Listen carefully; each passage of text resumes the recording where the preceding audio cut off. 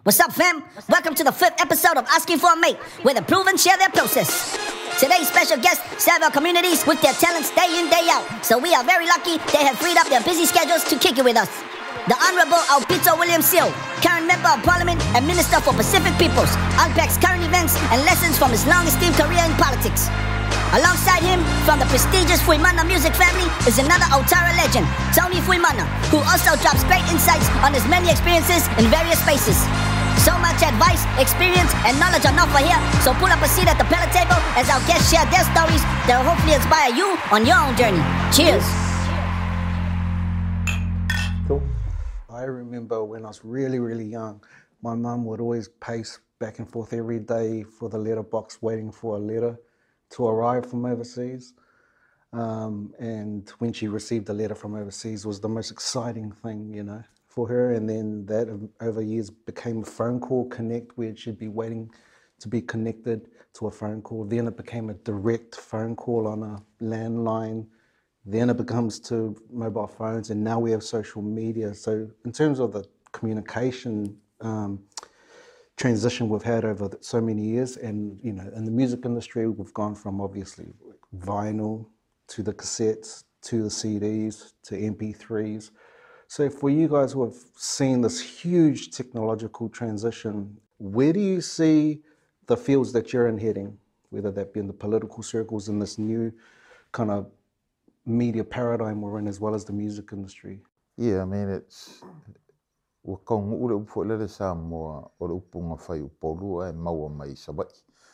word, or what's said in Pauly is now found in Sawai. That's what's happening. What we say here will be heard all over the place.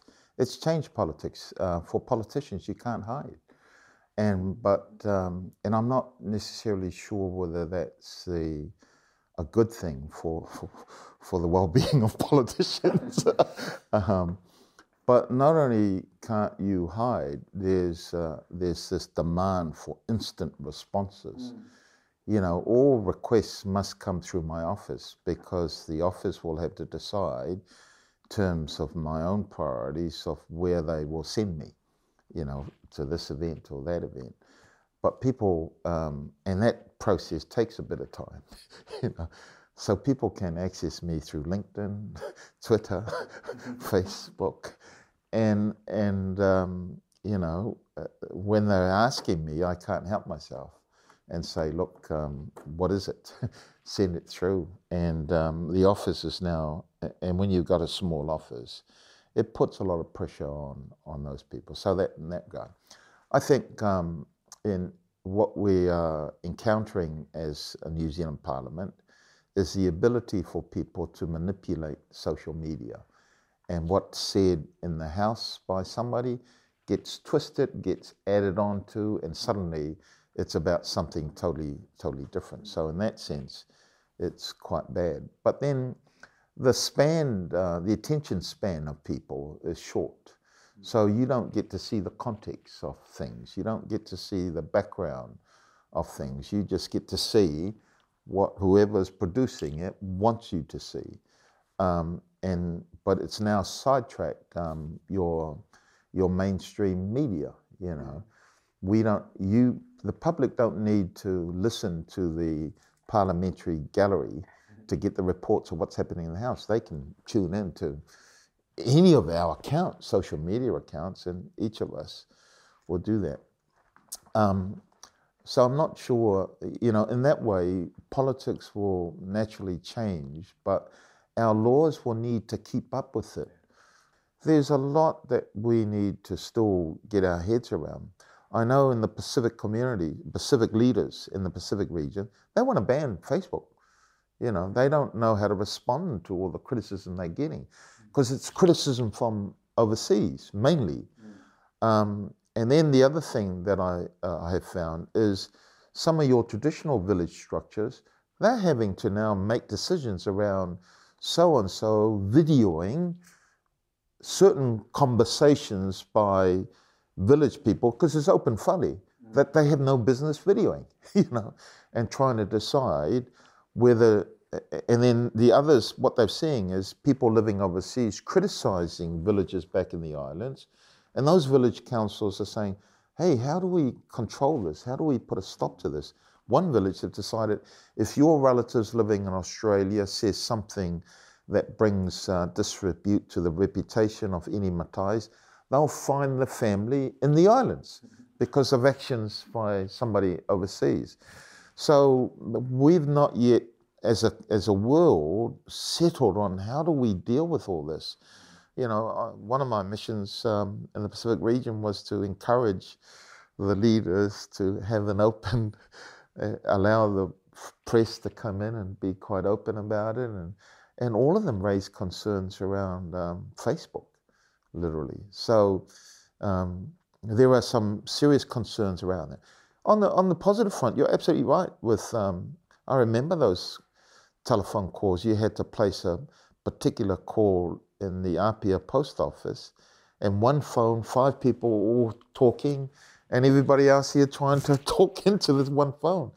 And now, you know, decisions are being made in my respective families that involves relatives in not just throughout New Zealand, in Australia, Hawaii, different parts of the state, including those bungas in Samoa, all coming together and having a family discussion about how are we going to conduct these ceremonies at the next family reunion, you know, and so forth. So there's actually that fantastic benefit of social media.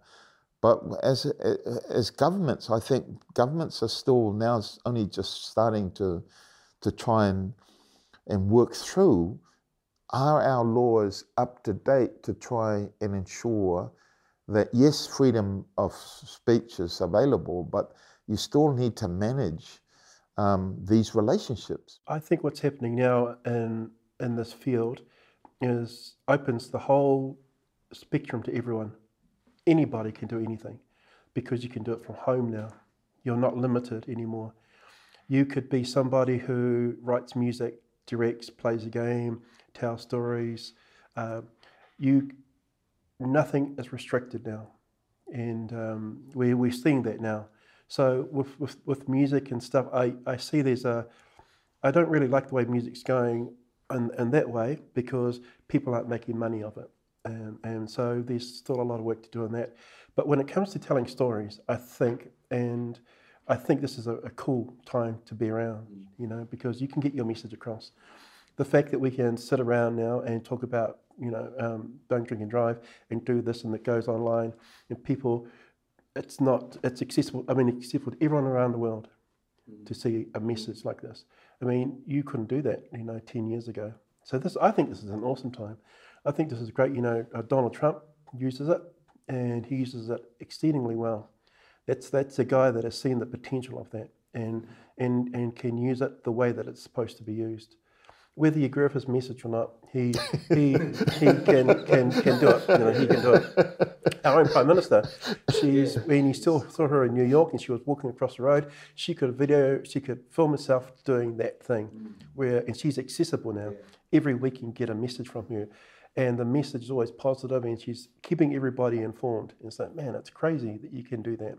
You have a funeral, say in America, you can be looking into it, watching it. So, I mean, only limitations that you'll have is the limitations that you place on yourself. And that's the same with your music. With anything that you want to do, you can do it. This is the best time, I think, to do it. I can't wait to see what it's like if I'm still around in 20 years' time, because I want to see where gaming goes to, because I want to see where virtual reality goes to, and I want to see how that all bends and everything, and how we start telling our stories better. You know, will there be a better way to tell the story? A breakdown of how your background, where you started, and how you came to be where you are. Oh gosh, taking me away to the good old Tara days. But I suppose in many ways, thinking back, I wrote a essay in Form 1 and Form 2 Beds Intermediate School. About who are the people that have influence in your life. So at 11 or 12, I credited my grandfather.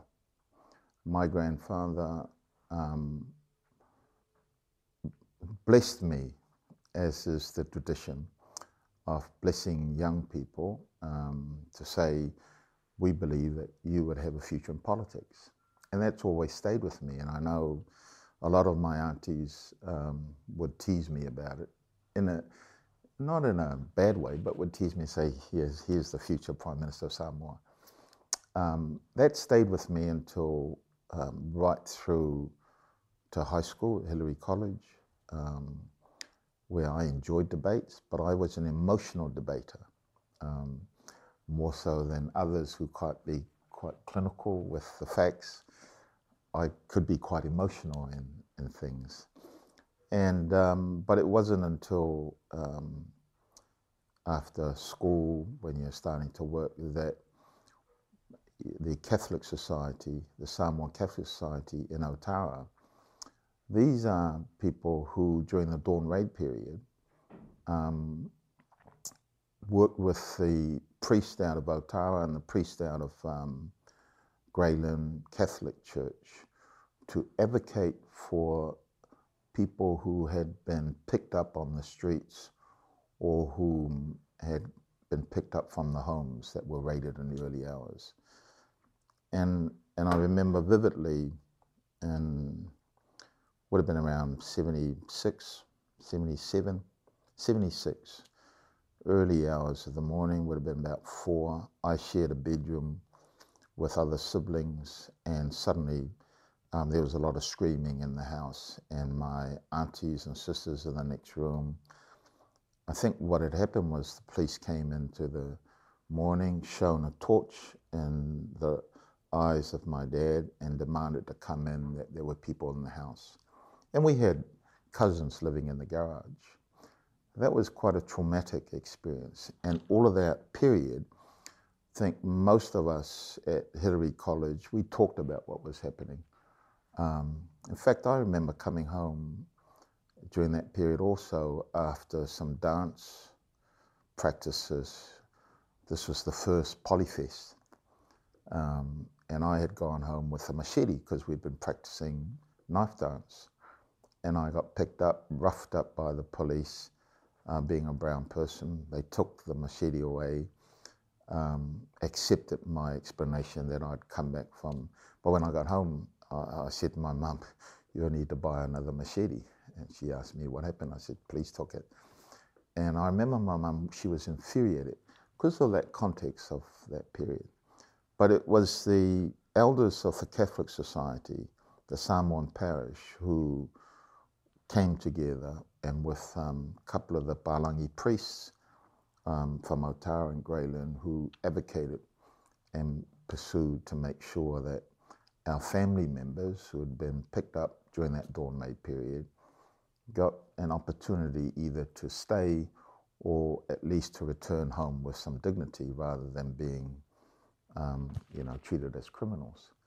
And so those things affected you. And when the elders ask you to come and, put leaflets out or stand at the table at the flea market, and call out to people and check whether you're on the roll or put up hoardings, all of that, you begin to get involved in it. And the elders gave me a lot of opportunities. I remember Peter Gray, who was a councillor at the time, asked me to lead the Samoan branch, which we did.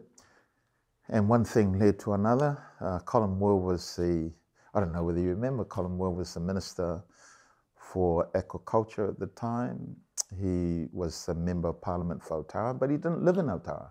He lived up north, still lives up north. And no, disrespect to him, we just felt that if you were going to represent our community, you need to live in our community to know what's going on. And so in our own way, we asked him to consider retirement in our polite way. And I think in the end, he did consider that. And when he stepped down, we were ready to replace him. And our line was, Otara was one of the strongest place for Pacific vote, therefore it needed a Pacific representation. And we rallied quite a bit of support. I worked through the Labour Party structure. That's where I met Ruth Dyson. She was the president of the Labour Party. We put our arguments to why we needed a Pacific person to her. Party came on board. Len Brown was a good friend at the time. He was a lawyer who was providing pro bono work, helping people with who were overstayers. And so we enlisted his support for that. Vui Goshi was somebody that we reached out. Our desire to have Pacific representation in Parliament aligned. Vui was the General Secretary of the, what used to be the Hotel, Hospital, Restaurant Workers Union. And people need to understand that that union, mainly cleaners, a lot of cleaners at the Auckland Hospital, in the pubs, in the restaurants. And those cleaners were women, and they were predominantly Pacific women. And they were the staunchest supporters of having political representation. Two names come to mind. Philly Few, a Niuean woman who lived in Onehanga, has passed on, married to a Samoan man, and Leslie Law out of Christchurch. Both women, Philly worked for Auckland Hospital, Liz worked for Wellington Hospital. These women were the most powerful women I've ever come across. They knew how to deal with people by swearing at them. And I said their English was bad, but they knew every F-letter word there was in the English dictionary. And they weren't afraid to use it. And I'm not saying that they used it on a day-to-day basis or every sentence, but they had oratory skill to the point where they felt to get a point across, they needed to slam the desk and say 4-letter words. And it didn't matter whether it was Helen Clark at the time, or Jeffrey Palmer, or Mike Moore, or even David Longi. And I think if you dig a little bit deeper, this is this generation here, into the history of the workforce here and the participation of our Pacific peoples in the trade union, they will see that many of the changes that have occurred in the political sphere as well as in the workplace, you know, these women had a large contribution, a significant contribution to it. And all those women were fantastic supporters. I was young, I was cheeky, so they were very supportive of me. So when I came along, we had Tato Philip Field, of course, was the first. And then Vui Goshi. And Vui Goshi was the first minister of Pacific Heritage. Then you had Winnie Laban, Lord Manuel Winnie Laban, Lord Manuel Dame Winnie Laban, the first Pacific woman. And then Charles Chabal, first Tahitian who now works for UNDP in New York, or somewhere out in that part of the world. And then I come along, and because we had the first Pacific in Parliament, first Pacific Minister, first Pacific woman, I said, I will be the first youngest and most handsomest of the lot. and I was cheeky enough to be saying all that stuff. And the women, Philly and Liz, were staunch advocates. But because my Samoan was better than the others, and my ability to use my Samoa in both English contexts as well as the Samoan contexts, I suppose in many ways I built the confidence of those elders to be able to speak for them in serious situations, like telling certain ministers that their policy was wrong when it came to immigration, or speak to them in a humorous way where you can convey dignity and mana to somebody like David Longi and his advocacy for people who didn't have the means to access, legal representation. Well, our family started off in Parnell, and the first lot of Fuemana family came into Parnell probably early 60s. And so a lot of them end up in Parnell because it was close to the docks, came off the ships and lived there. And so that's where our first lot of music started from there. We all lived, my dad and our whole extended family lived in one big house in Parnell, and eventually those families went, and our family of 4 were left there. And the way that our music started was that there was a building being built up the road. They were renovating it or something. And because we were so broke, we were always looking around for food and stuff like that. And we wandered in there and we found a tape deck. So we decided to take it back home. And inside that tape deck was the Bee Gees and Elton John's Yellow Brick Road.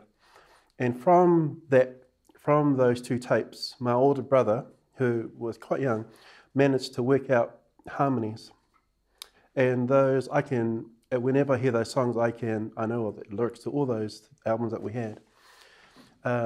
So after Parnell, we went up to Otara, and we took our sort of poverty from Parnell into Otara. So we were the ones, when you walk around Otara, who were cutting their lawns with the scissors, because it would grow. Yeah, I can hear laughter because we knew those people. Yeah. But in Parnell, our closest rub with politics was with Richard Prebble, because he lived in Parnell. And my dad wasn't that flash when it came to drinking and managing his social welfare benefit.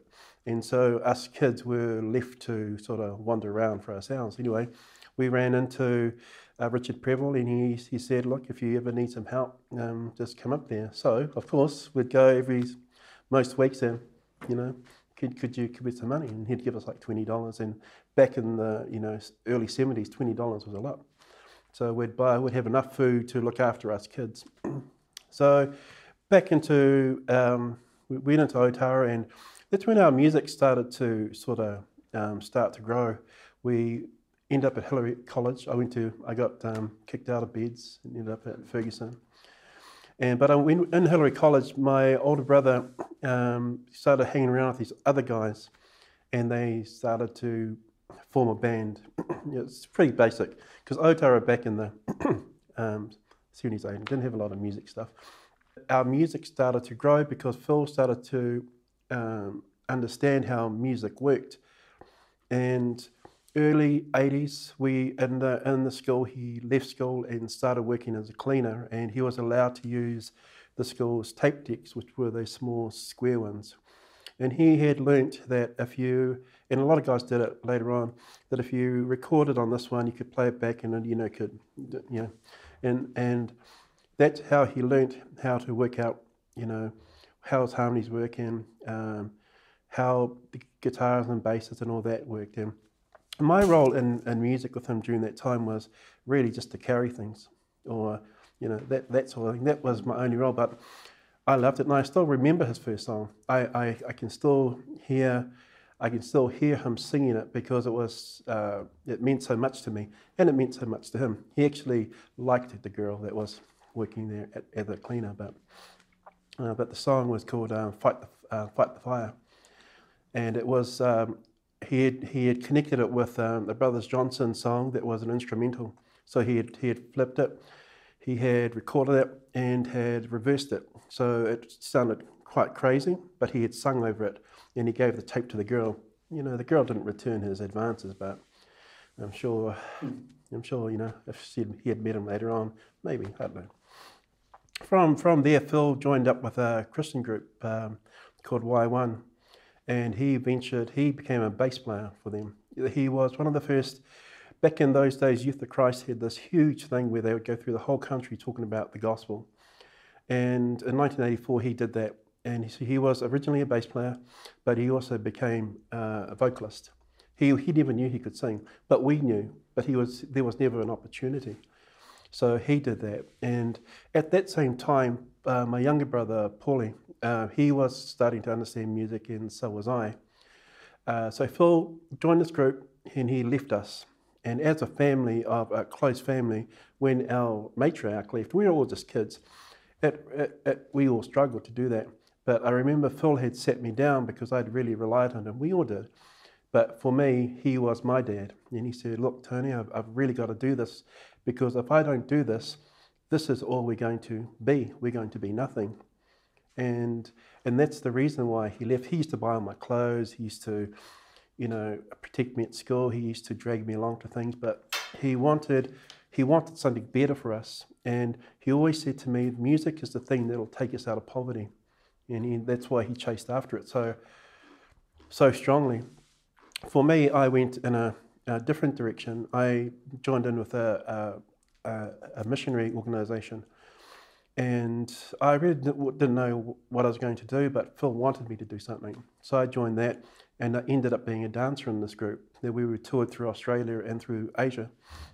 When it got to the early 90s, and we had done our stuff with the Christian thing, and we were sort of in a funny bind. We didn't really know what we were doing. He started working with a group of people in Otara, and he worked within the Otara, used to be into the library. There was like a community centre there. Len Brown was one of the main dudes there. And through that, he met up with some guys who wanted to put together a group, who wanted to do some recording, and around that became Proud. And Proud was a collection of all these Pacific Island artists who were extremely streetwise, but had no idea of how the music industry worked, and neither did Phil. So Phil was given the task of managing a whole lot of these South Auckland dudes who, you couldn't really keep tabs on them, and take them all through the country with this hip hop and R&B. We knew that we would do well here in South Auckland, but we never knew how it would be outside of that. Phil wanted me to go along with him, but at that time we had really cemented what my role was and what his was at that time in the early 90s, which was I was to support him. What that basically meant was I had to work and send him money when he rang. And so I was happy with that, and so that's what I did. So Phil took all these guys, ran around New Zealand and came back. At that time, Pauly, he had also had a group called OMC, but OMC originally was an instrumental band. It didn't have any singing. And when the Proud album was being put together, they put this OMC track together, and the producer at the time said, look, let's get some vocals in it. And so that's when Pauly, Herman, Paul Ave, and some other dudes jumped on it, and Phil produced the whole thing. That was Phil's first or second commercial track that he had done. And Proud was one of the first compilation albums of really all these unpublished sort of artists that were sitting around at the time. Guys like Day Hummel and just a whole lot, Inglesi, and there was a whole lot of guys that came through Proud that are now actually really established artists, which, is quite an amazing thing. When went later on into the 90s after Proud, Phil had all these artists around him, but he didn't know what to do with them. So he put together, I think, Urban Pasifika Records. Now, Urban Pasifika Records has this big thing where people go, oh, that was a huge thing, but it was really just Phil. Phil trying to do stuff with nothing. And so all these other guys became Urban Pasifika Records. We actually had an outlet for an album. And so that album plus our own album called Fuemana was put together. At that same time, and we're heading into 97, and at that same time, Pauly was experimenting with OMC. It was just him and two vocalists, and he connected up with this producer who they had this idea for the song called How Bizarre. And then they wrote it and produced it, and it shot off. And in 1996, it became #1 in 8 different countries around the world. In 97, we toured it, and he asked me to go on the tour. Originally, I just said no, I didn't want to. But my older brother had said to me, you have to do the same thing that you did I had to do it with him. I just had to support. So my main role with my brother and his band was just to support him.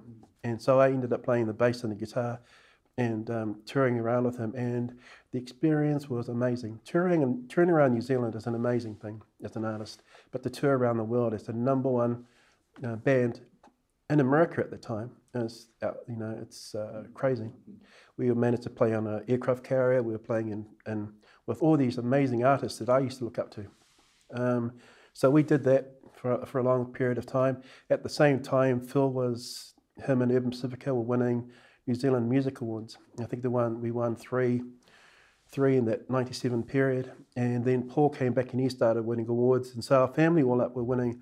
We won around 15 New Zealand Music Awards over that 1990s period. And it was amazing for us as a family because we were able to look back and see how far we had come from the family in Otara that had nothing to this family that Phil had this dream of lifting our eyes just a little bit above the horizon and being able to, achieve something. But what our whole idea was to empower our friends, our families around that whole thing. If we did well, everybody else did well. And from there, we started some work with the music awards, and then I worked. When my brothers died, I went into mental health. It's for the last 7 years, and it's been a huge journey for me because I really wanted to work with Pacific Islanders in mental health, and I saw how they were treated because from my own experience, when I discovered this thing, and I didn't get good help, then I realized if I wasn't getting good help and I had to help myself, then maybe people who weren't aware weren't getting help. And so I went into that field thinking maybe I could help. And so I stayed in that field for 7 years.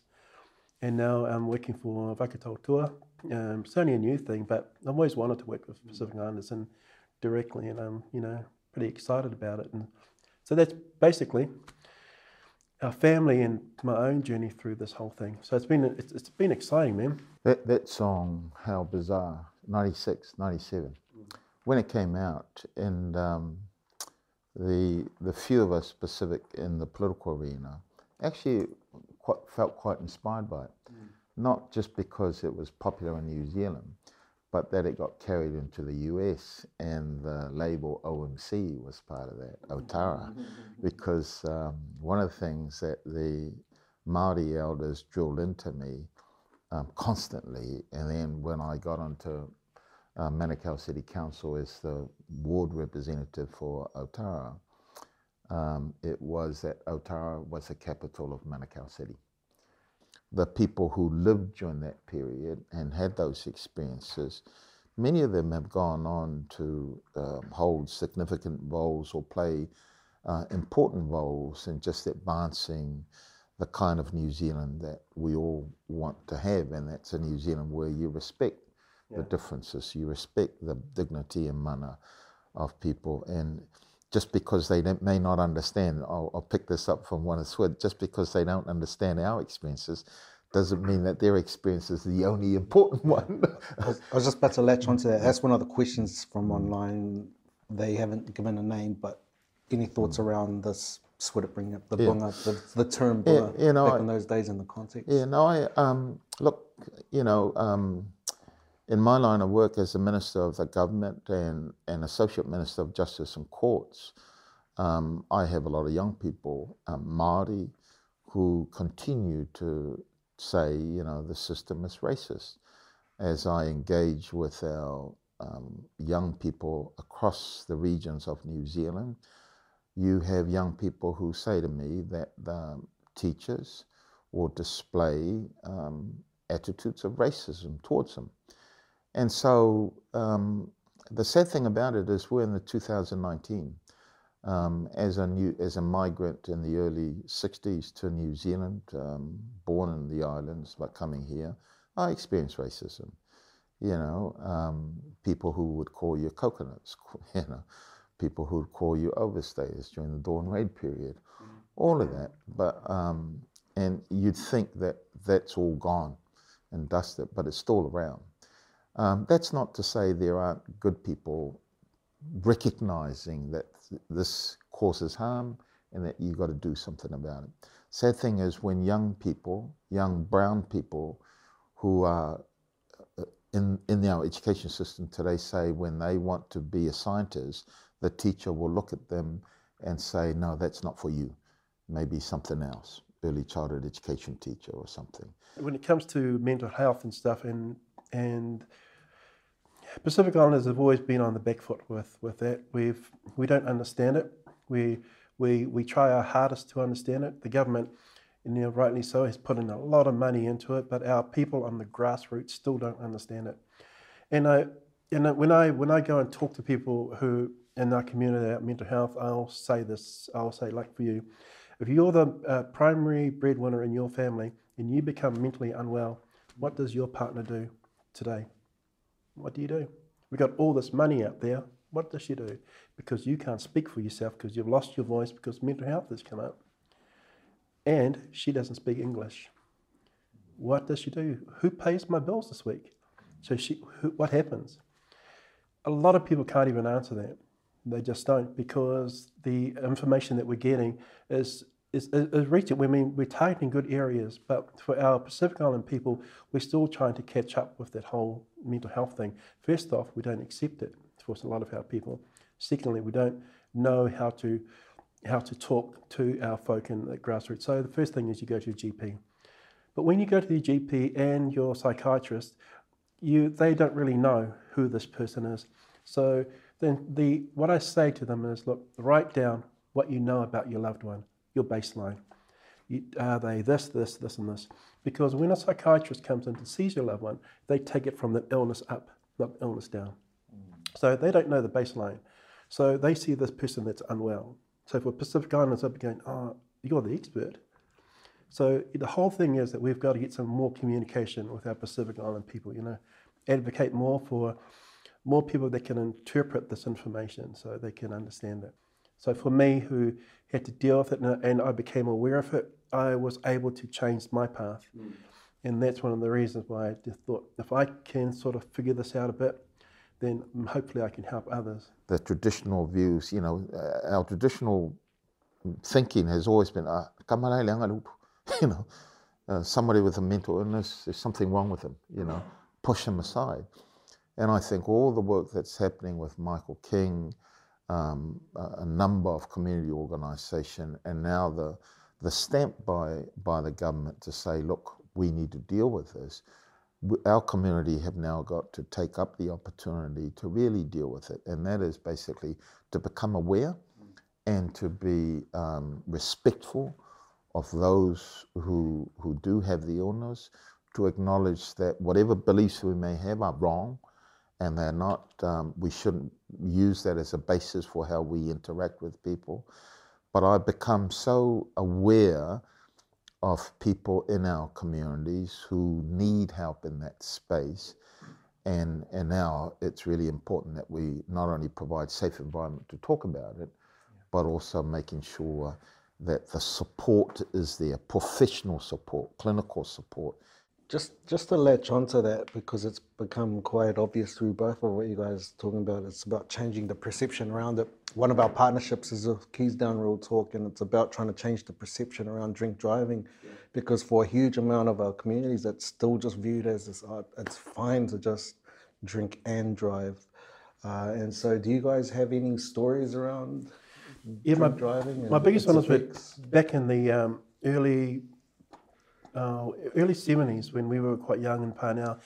We had this car. My dad, I don't know how he got it, had this old Ford car, and AP5 I think it was called, and our car couldn't climb a hill, so we always had to park it down the bottom of this road, and every few days someone would steal parts. Anyway, my dad, because he wasn't that good at managing his drinking, would drink and drive us wherever we went. And so one day we were driving along Mission Bay. Back then, it's not how it is now. He was driving too fast, and he took this corner, and my older brother fell out, just went straight out, because back then there were no seatbelts.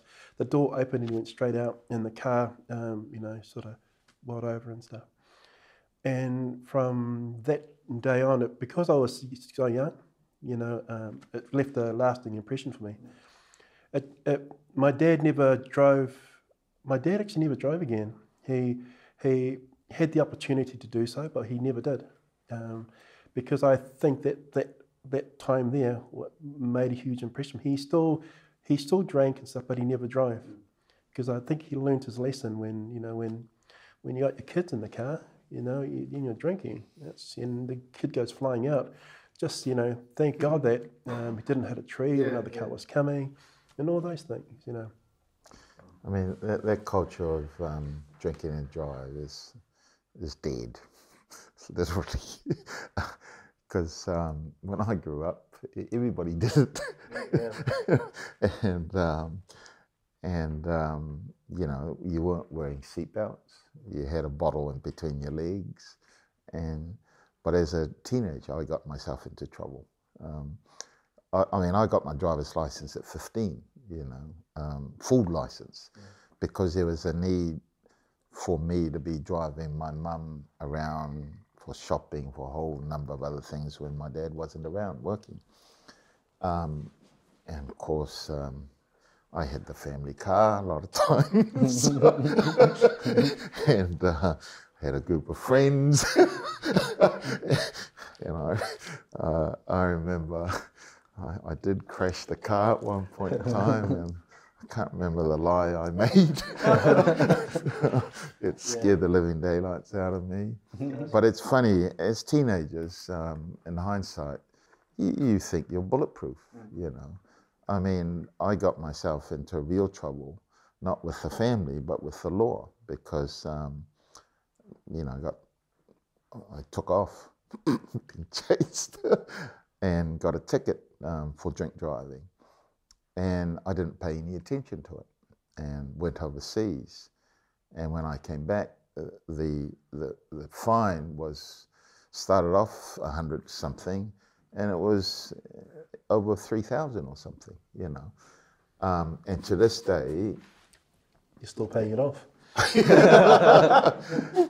it's a mark on my records. It's on. So when I nominate myself, put my hand up to be a member of Parliament, I declare it. Now I'm declaring it publicly. But I declare it that I got that ticket for drunk driving. And it's not something that I can talk proudly about, but I can say to you that I suppose, you know, I'm saying to my sons and daughters, please don't do that. But in my time, you just felt bulletproof. You do it, and you only feel regret afterwards. You feel the regret and all the emotion that comes with it when you crash the car or when you get a ticket. Feel the regret that you have this record that you cannot remove. That's on there. It taints you, and any time that anybody goes and looks through Ministry of Justice records, they'll find that I have that record for drunk driving. I regret it to this day. And I'm sharing it in the hopes that others might learn from my mistake. It's a crazy thing, eh? Because I know 4 people who have died because they have, you know, drunk and drive. Yeah. You know, I know it. I remember some of them quite clearly. A place where I worked, the guy worked with us, you know, next day he wasn't there. And they had a party. A school friend of ours, you know, there's New Zealanders aren't that flash at it. Yeah. You know, just don't drink and drive. It's crazy. But I have to say, I have noticed the change. You know, my generation who grew up in that period, today they're very responsible. You know, but then of course as you get older, you become a little bit more responsible. I have to say that when I drive, work around the region, you see the habits that we displayed in the 70s and 80s are the habits that are also being used around the Pacific region, you know. Although I've also noticed some changes in compliances by the laws around the region, which is a good thing. But it highlights a point. You know, whether it's this issue of drinking driving, whether it's the issue of mental health, those issues for our community cannot be confined to New Zealand. And I've been quite clear in my thinking that everything that we deal with when it comes to the Pacific community, we actually must extend our reach to the Pacific region, because our families are constantly moving between islands.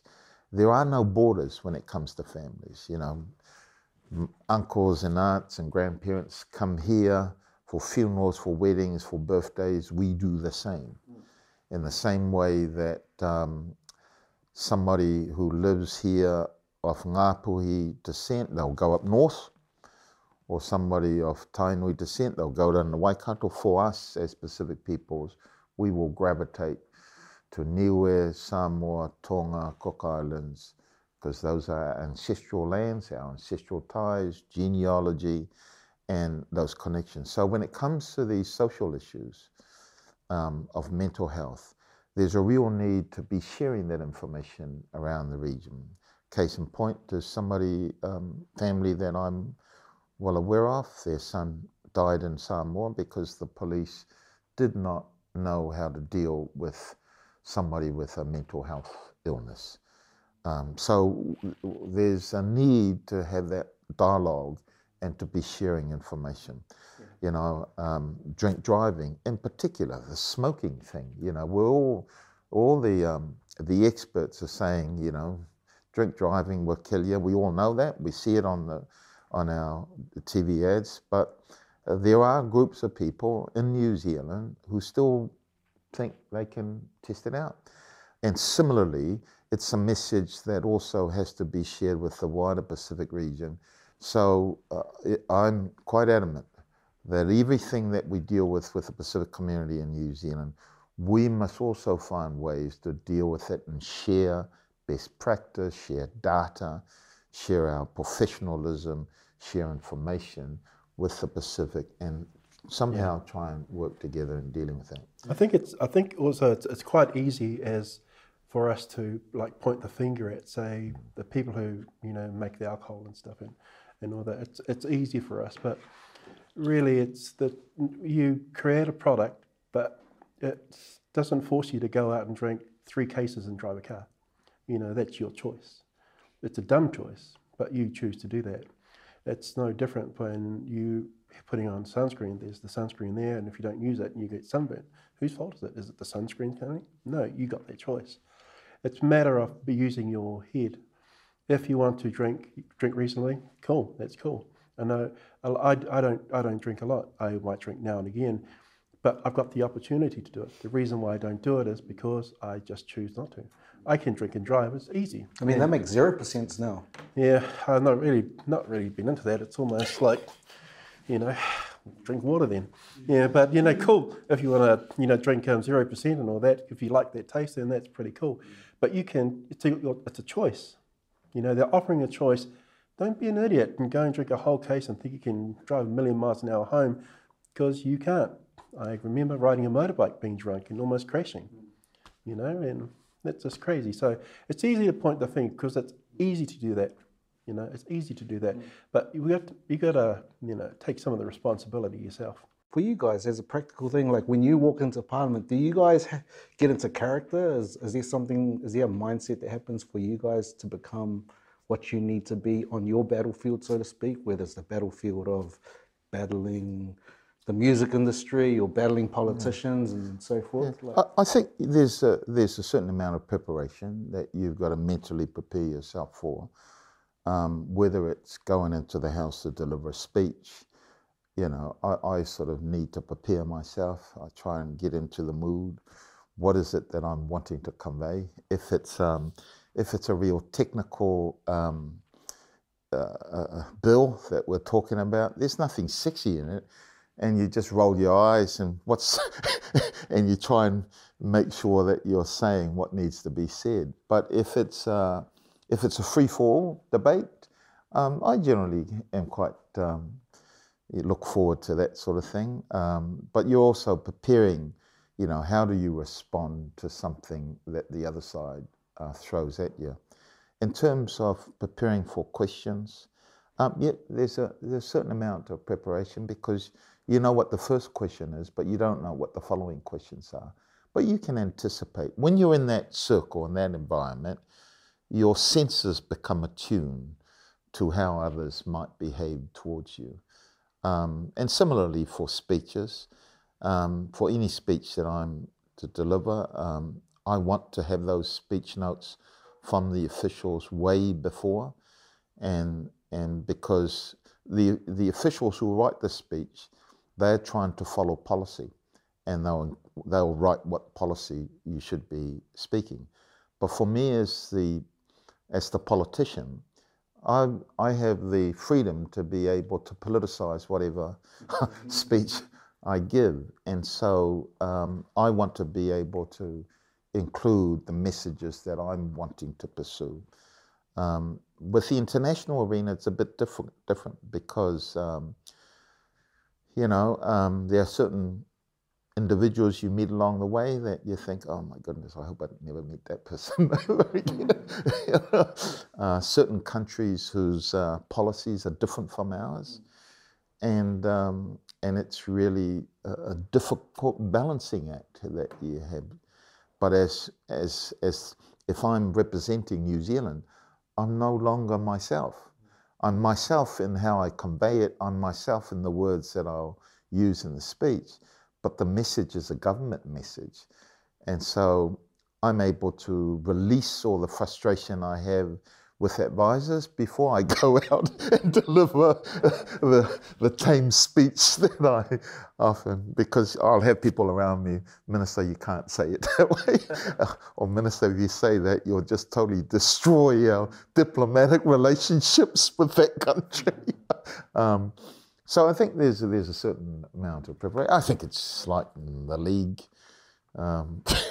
Before a big game, you know, there's a bit of nervousness, preparation, and everybody's got their own routine.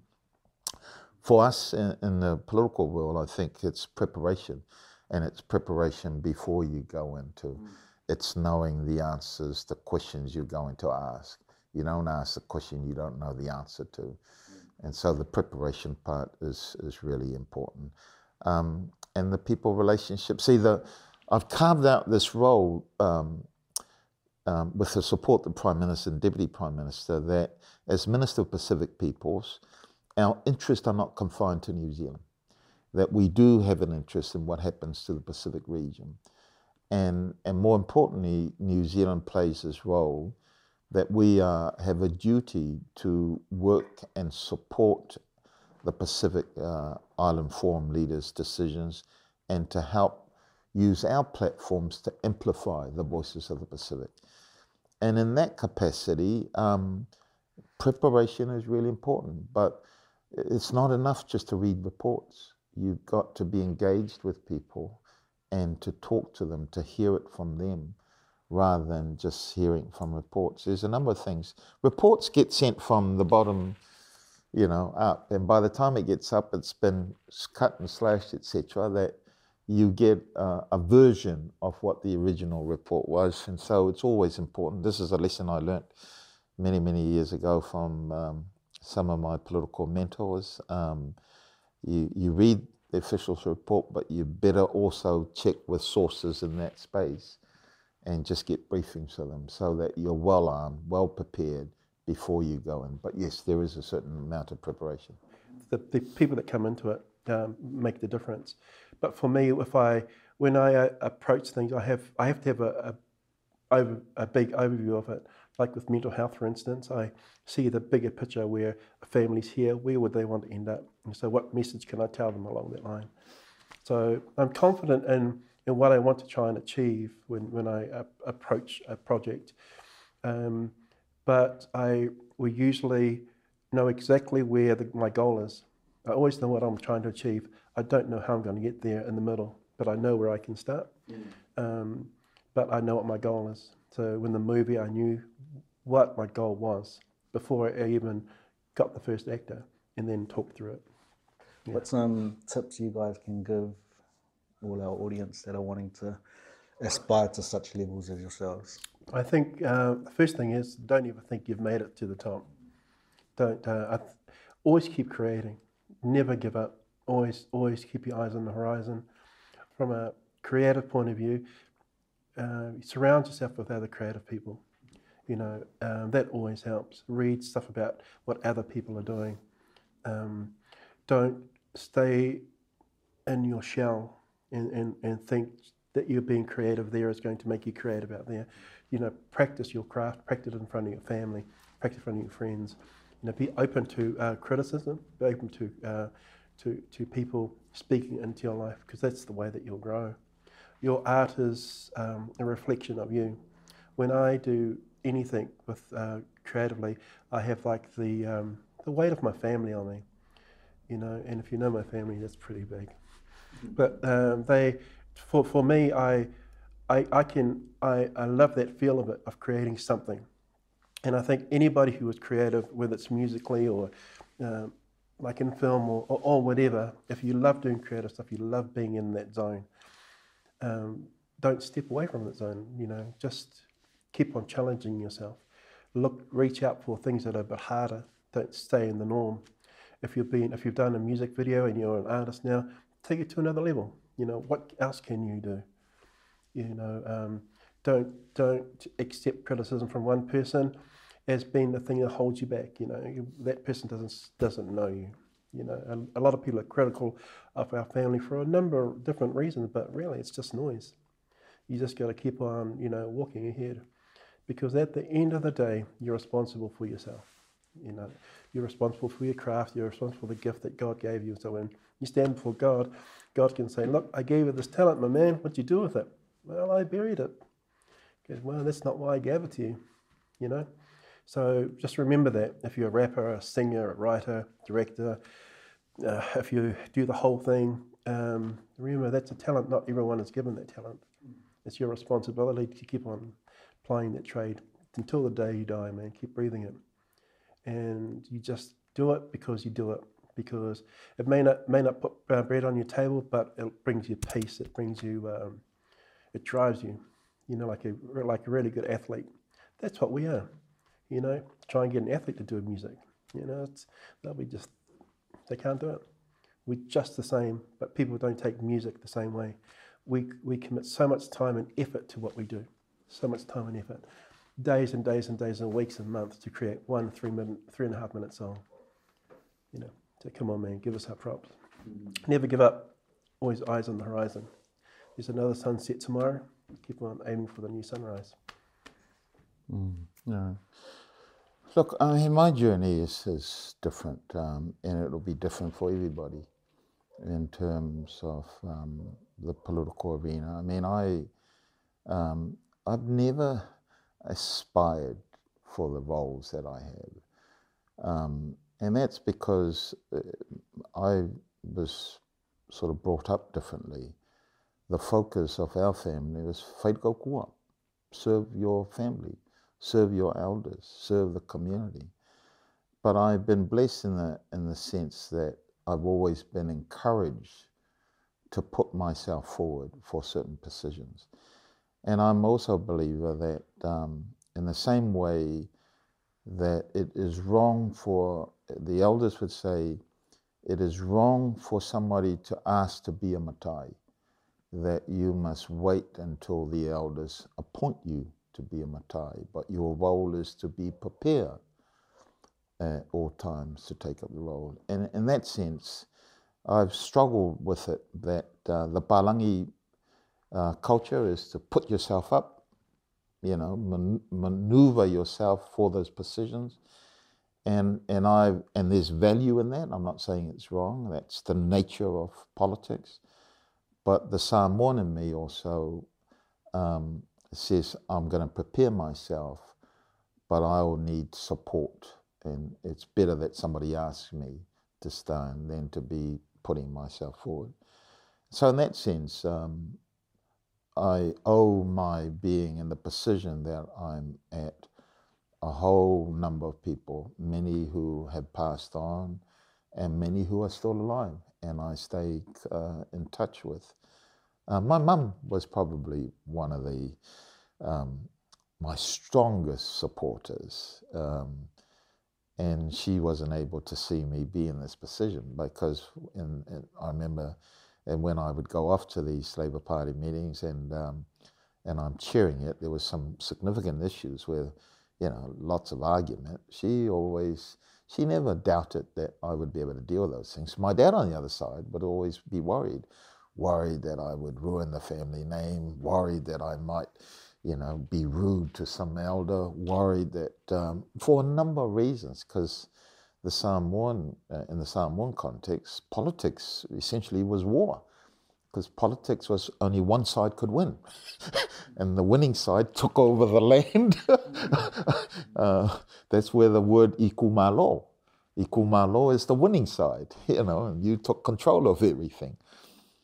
So I've been blessed for that, and absolutely right.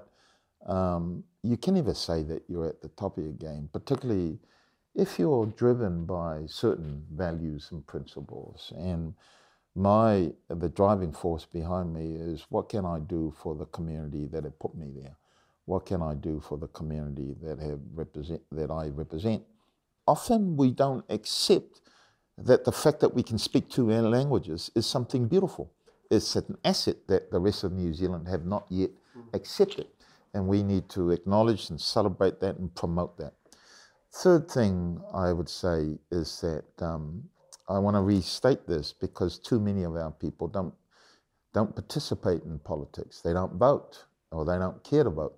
They tell me they don't want to be, they're not interested in politics. Well, I would say to you, if you say to me that you're not interested in politics, then you're telling me that you're not interested whether your children get a free education or not.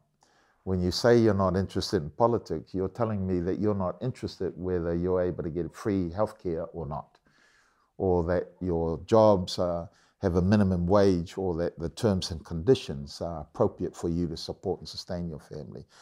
Or if you say to me that you're not interested in politics because you're business, then you're not going to care about what taxation you end up paying, or whether there's support to facilitate you being able to export your goods or services.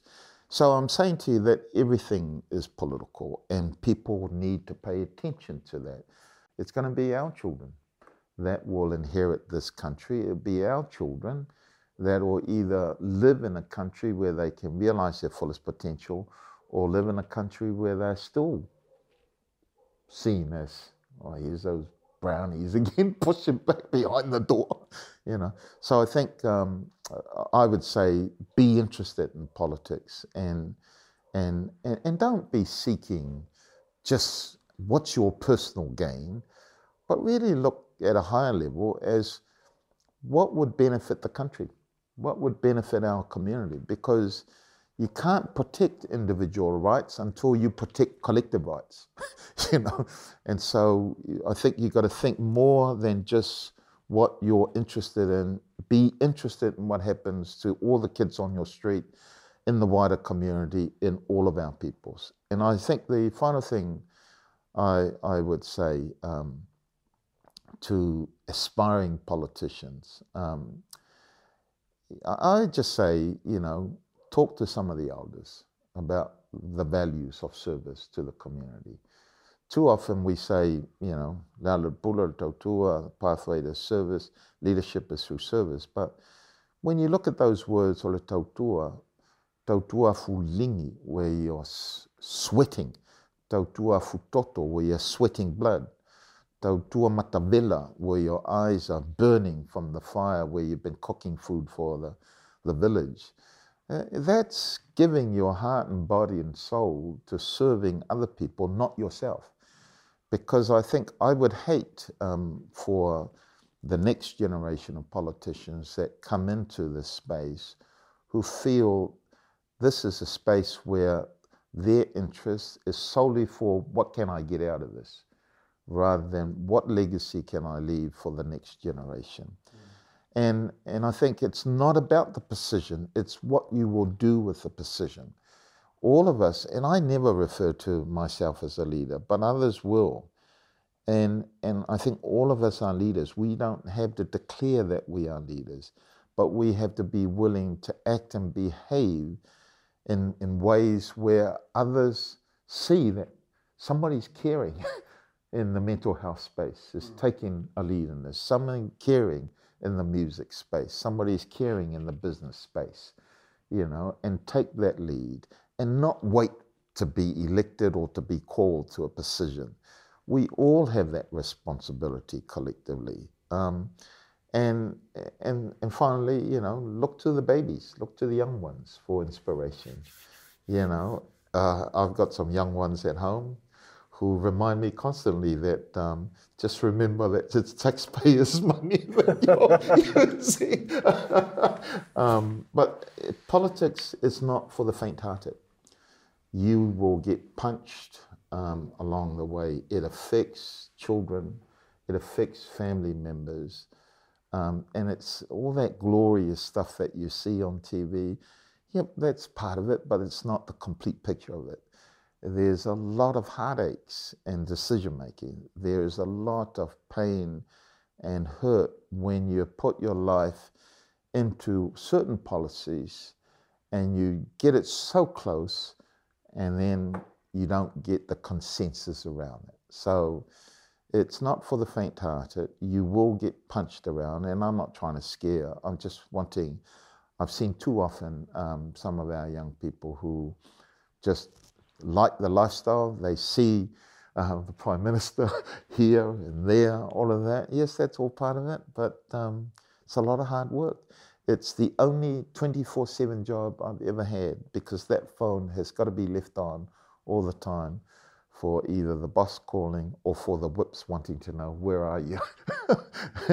Can you come down and talk on this? So 24/7 job. It's not a job that I want to do for the rest of my life, but obviously it's also a privilege to be able to be in a government and doing some work that I'm able to get the rest of my colleagues to support. My biggest passion for a long time when I went into politics was the value of languages and culture. I finally feel that we've got an initial investment to establish a centre. It's never been done before, establishing a Pacific unit, because whilst all other countries, New Zealand's Māori Language Commission, one language, we're trying to deal with number of languages, and how do we make sure that those languages survive and thrive into the next generation. And that's just part of it. It's also about being able to ensure that our young people in particular really feel a sense of pride about who they are, and knowing that they have a vital contribution to make to New Zealand. Awesome. All right. And on that note, cheers. Thank you so much for sharing.